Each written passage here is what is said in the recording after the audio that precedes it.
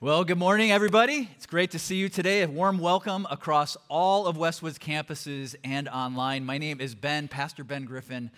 Honored to be here with you today and honored to be a part of the teaching team. Today we're talking about some topics that, frankly, can evoke some deeper emotions. Two extremes. We're talking about grief and joy. And so as we dive into this, I pray that all of us would experience Jesus walking with us through both. So, great to see you. And as we've been walking through this series called The Great Exchange, we have been talking about this huge disparity between the gifts that we bring to God and the gifts that He brings to us. The disparity is massive. So, it's absurdly so. So just imagine you're heading to the holiday Christmas party this year, and you went and made peanut brittle on your own for everybody. And I know some of you are like, now what is peanut brittle? But imagine you made this, it's a labor of love, and you bring this peanut brittle, and you're like, I made this for you. And then in return, somebody says, oh, that's so sweet, thank you. By the way, I paid off your mortgage. Like, that's absurdly different, right? I mean, I know the peanut brittle's from your heart, but the mortgage? It's massive. And that's not even close to how absurdly different the disparity is between what we have for God versus what God brings to us. In fact, when I think about this, I think about Ephesians chapter 3 and how it talks about the love that God has for us. And Ephesians 3 says this, and I pray that you, being rooted and established in love, may have power, together with all of the Lord's holy people, to grasp how wide and long and high and deep is the love of Christ. And to know this love that surpasses knowledge. Just catch that. Surpasses knowledge. That you may be filled to the measure of all the fullness of God. His love for us is so great, we cannot even imagine it. The best I can think of in the world that we experience is maybe the difference between like how we are and what babies can bring to us. So think about this. If you are a young parent or remember the days that you were, or a new grandparent, like think about those babies. What do they actually bring to us? Piercing cries, right? Sleepless nights. Mountains of dirty diapers. I mean, joy is in there for sure. But what do we bring for them, give to them? Tender love, attending to their every need. I mean, we see them and we love them so completely. And that is still absurdly less than how much greater God's love is for us. It's amazing how great He is. And so my prayer as we come into this soft topic today is that all of us would experience what it is to be held by our loving God and know the joy that comes from His presence. Amen to that? So today's topic is this: we give God our griefs, He gives us His joy. I'll say it again. We give God our griefs, He gives us His joy. Talk about an absurd disparity, right? And I want to point out here, this is a promise from Jesus, and we're going to see this in the scripture. He promises to give us His joy. Now, for those of us who are experiencing grief or to varying degrees right now, I just want to ask you, are you giving it to God? And for those of us that are seeking joy, which is probably most, if not all of us, are you seeking it from Him? We give God our griefs. He gives us His joy. See, this is a season where things are amplified in our lives.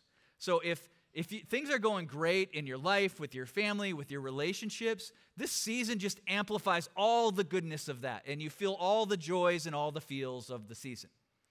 But if you've got some dysfunction in your family, if you've got some brokenness, if you've got that empty seat at your table this year, that grief is also amplified, isn't it?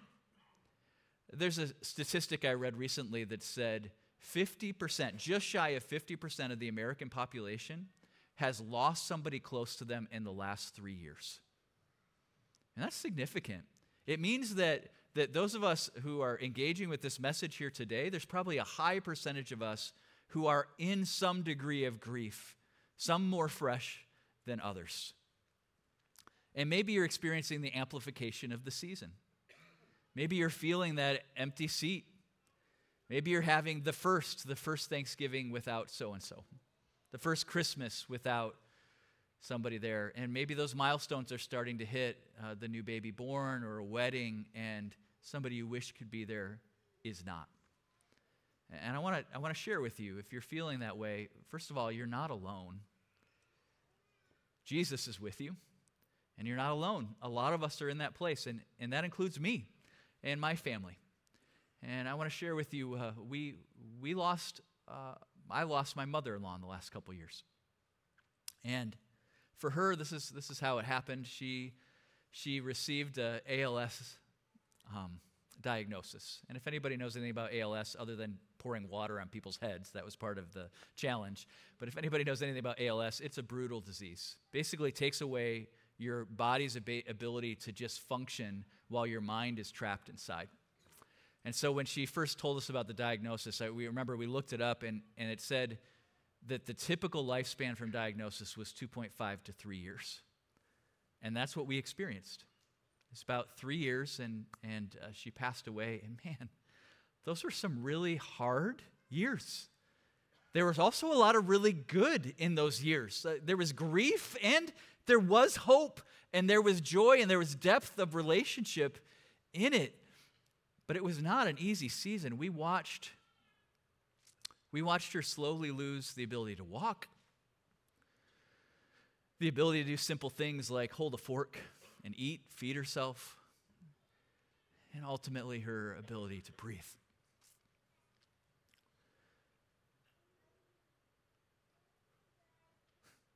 Sorry, sometimes emotion makes you lose track of where you're at. But we weren't without hope.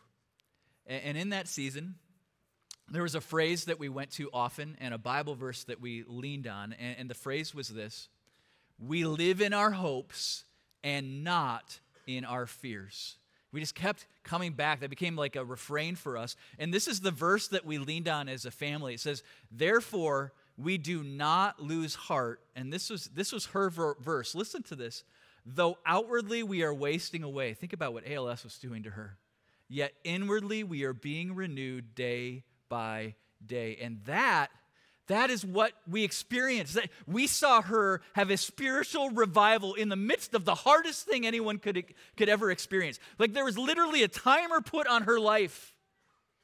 And we got to see the grace of Jesus in action. I asked my wife, I said, are you okay if I talk about this during the message with everybody? And she actually said, please do talk about this.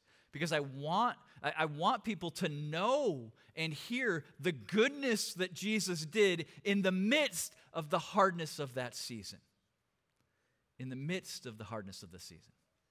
Now, Jesus had a similar conversation with his disciples where John 16, where he knew that he was leaving.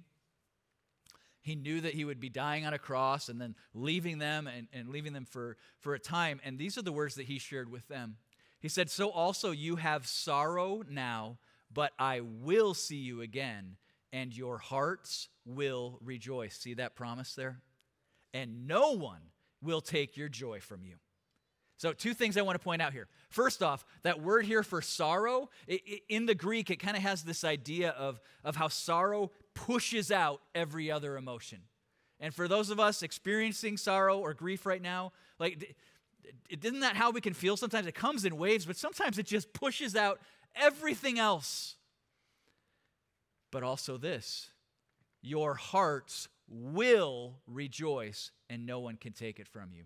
Jesus promises that because of him, we will rejoice. So will you just look at the person next to you or the people around you and just look them in the eye and tell them, you will rejoice. Go ahead and tell them. All right, y'all are going to have to do that again like you actually mean it, right? Like, you will rejoice. Yeah, that was much more believable. Like, it's so funny how we do that in church. It's like we clap, but it's like a golf clap. It's like we talk about these amazing things. Jesus rose from the dead. He did indeed, right? You will rejoice because he's coming.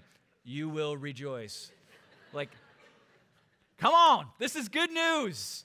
In the midst of our grief, It's the best news. We will because of him. But maybe this is why it's hard to say.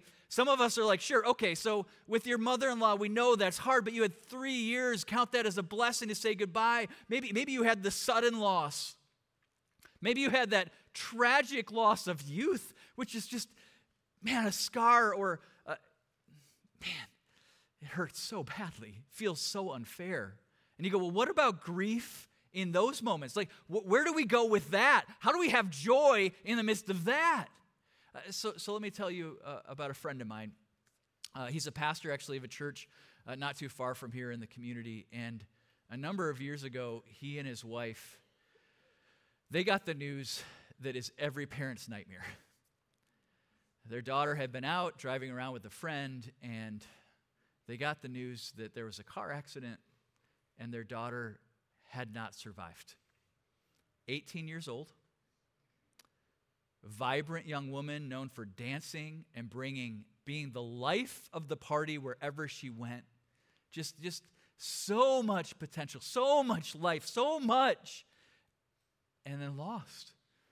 And I've watched them over the years wrestle with this and talk about this and teach about this.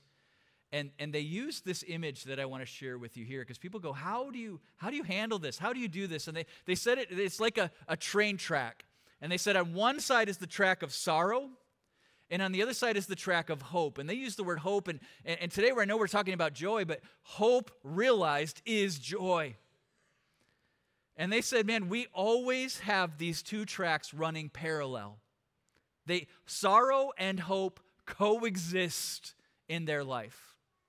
And some days they're just leaning heavily into sorrow, feeling it, missing her, all those emotions and feels, sorrow pushing out everything else. But even then, they still have the track of hope there. And some days, like, there are joyful days, hopeful days where we're just, like, kind of things are normal and good. And even then, they still have quietly the track of sorrow going. It doesn't leave them. I mean, this is a club that no parent wants to be in. This is a scar that doesn't leave. But they have hope leaning on the things of Jesus. And I do mean that because they lean on Jesus. Jesus, talking to his disciples in that same chapter, John 16, he continues by saying this to them: I have told you these things so that in me you may have peace. In this world you will have trouble. Notice that Jesus never promises that we won't grieve, that we won't have trouble, that we won't struggle. He says you will have trouble, but take heart, I have overcome the world. So for my friends, their daughter had been driving, the car had been T-boned, and she was in the passenger seat.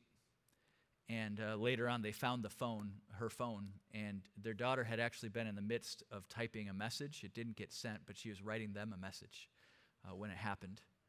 And the gist of the message, the intro of it, was basically saying, I'm coming home. I'm coming home.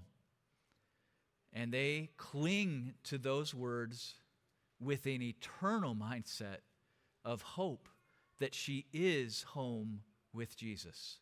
Now, I'm not going to get into today like what happens after we die. There's a number of interesting things we could talk about there, but I do want to share this, that those who know Jesus are with Jesus after they pass, and that is the place of joy.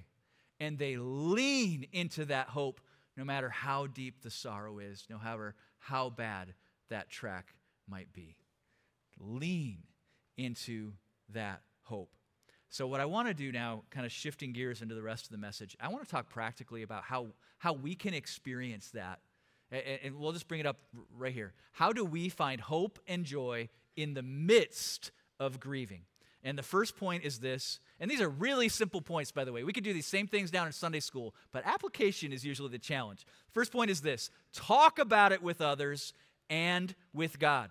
There's something that happens to us, like sometimes when we hit hardship or we're feeling emotion, we run away from God instead of towards Him. We run away from the church community instead of towards the church community. And if that's you, if you're feeling that, man, please know you are loved, you are seen, that this is the place you should be, this is the community you should be connecting with. I was talking with Steve, who runs a grief share group here at the church, and he was just telling me sometimes people, when they're grieving, the last thing they want to do is be in church because it hits so deeply. They don't want to be the person weeping. They don't want to be the person everybody looks at. But let me tell you, we want you here. We want to see you, love you, walk with you. When you're hitting hardship, don't run away from the community. Please lean into it. We're here. So I'm going to come at this from two angles. First, talk about this with God and talk about it with others. So let's talk about talking about it with God.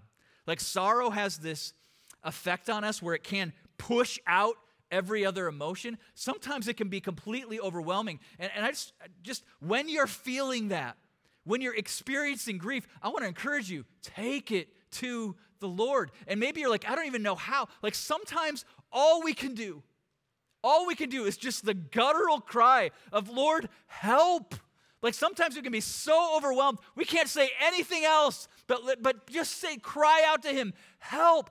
I am living testimony that God hears those guttural, deep down cries of help, and he responds. Just cry out to him.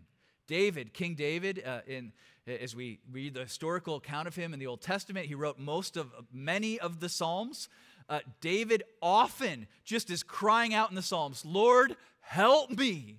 And in Psalm 30, which we're going to look at here, in Psalm 30, David had lost his mentor. His first wife had abandoned him. He'd lost his first child, let alone all sorts of other crises and issues going on in his life. And this is what he says, verse 8 and verse 11. To you, Lord, I called. To the Lord I cried for mercy. Lord, help! He called out to him. And then look at this. You turned my wailing into dancing. You remembered my sackcloth, and you clothed me with joy. Some of you may have heard this passage said this way. You turned my mourning into dancing. Now, think about that. Like, this is an absurd disparity. Like, how many of us go to a funeral and like, hey, it's time to dance? Like that feels awkward and completely inappropriate, does it not? How many of us even go to a funeral and at the end of the day we want to talk about it? Most of us are like, ooh, I don't want to talk about that. But I'll tell you what, I went to a funeral this last year that was the opposite. Was so moving. I wanted to tell everybody about it because it was such a good thing. And that was the memorial for our pastor Clint here, his mom. And man, I never got a chance to meet her before she passed, but I'm telling you, I had a dinner that night with some friends, and they're like, how was your day? And I'm like, I know this sounds strange, but I had a great day because I went to this memorial service. It sounds absurd, but to share about how the hope of Jesus was so on display, her life so echoed, the way she was loved and echoed through her family. And I was just so moved by that. That hope, that sorrow was there clearly, but hope and joy was also clearly on display. I have a friend who says often, he's like, hey man, if I go before you, I want there to be a party at my funeral. And I'm always thinking like, man, I don't think we can do that for you. Like we're gonna be purely on the side, not purely, but we're gonna be really leaning onto the side of sorrow. But I'm gonna remember on that day that he is leaning into the joy of Jesus. We might not be able to party, but I guarantee you he will be, assuming he goes first. Otherwise, the party's on the other side. All for him. So I don't know where you're at in grief or where your journey is, but I do know this. There is hope to be found because of Jesus. And the first thing we want to do is talk about it with God. Share. If all you can do is cry out for help, then do that. But also, can I just say this? Talk about it with others. Talk about it with others. Don't run away from the community. Lean into it. And I know everybody grieves differently. Everybody needs things differently. So let me share this. If you know some people who are grieving, here's a gift you can give them if they are open to it. Not everybody fits this, but for many people, one of the gifts we can give them is to talk about the people that they've lost.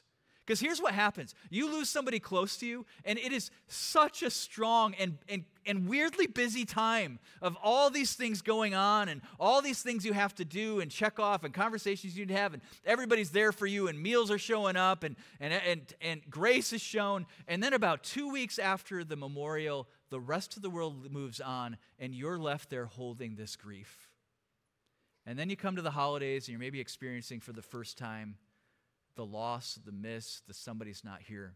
And here's a gift you can give people, is just to ask them to tell you about the people they lost. Hey, I know you lost your mom recently or last year, or hey, I would love to hear more about her. Tell me about her. Like, there's something sweet about remembering and talking about and echoing those things on. Hey, my mother-in-law used to make fun of me every time I saw her because I got chased by a turkey one time.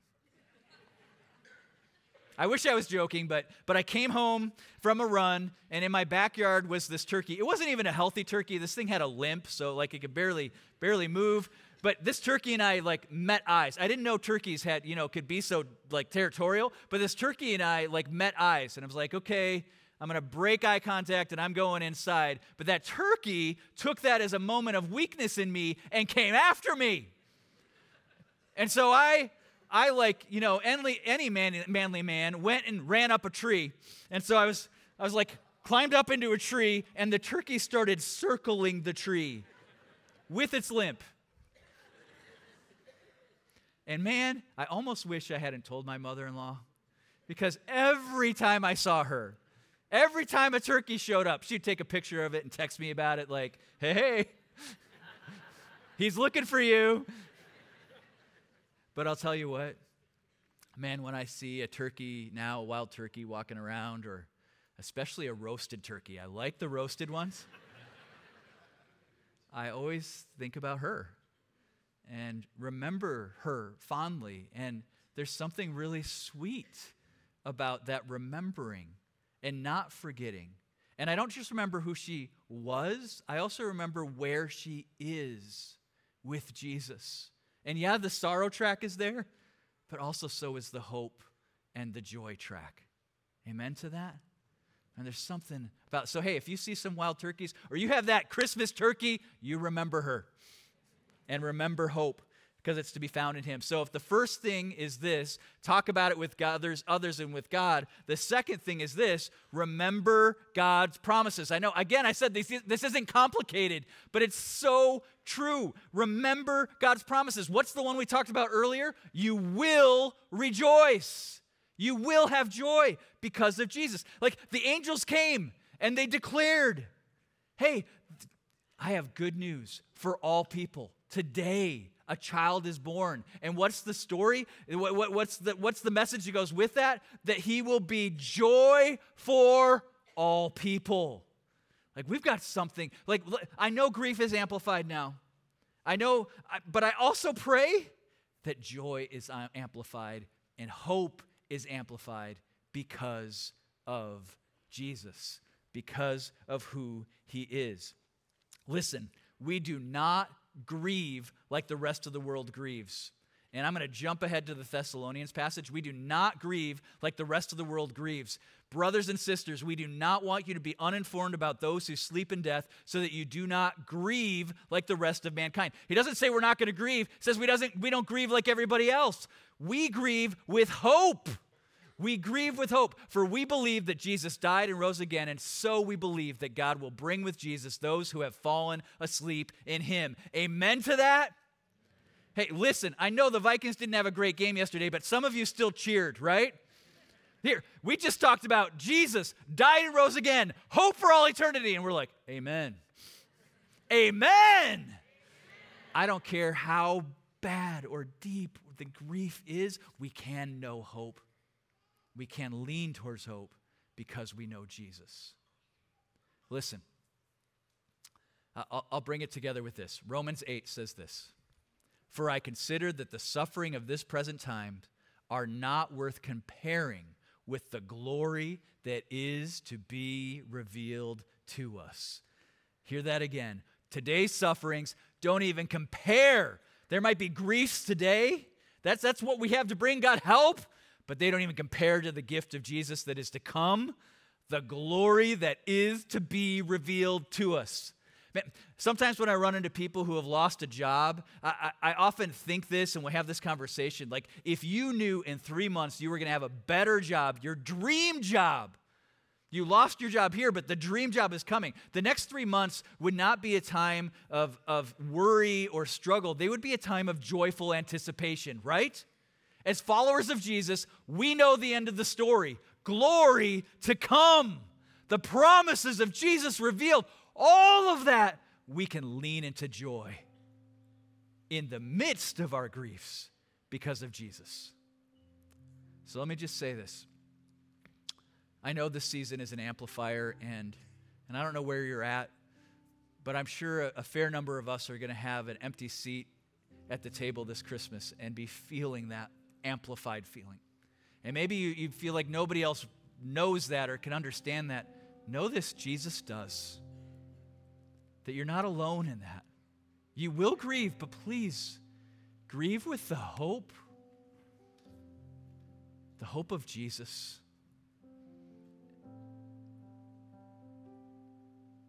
May you know and lean into the joy that is to be found in Him and Him alone. Because His good news is the best news. Joy for all people. Amen? Amen. Lord God, thank you for securing our hope in you. Thank you, Lord, for we can hope in the midst of all this world, all the sufferings this world can bring us. We can have hope in you. And I pray, Lord Jesus, that you would amplify in us this season our trust, our hope, and our joy in you. In you alone and for your glory alone, I pray. Amen.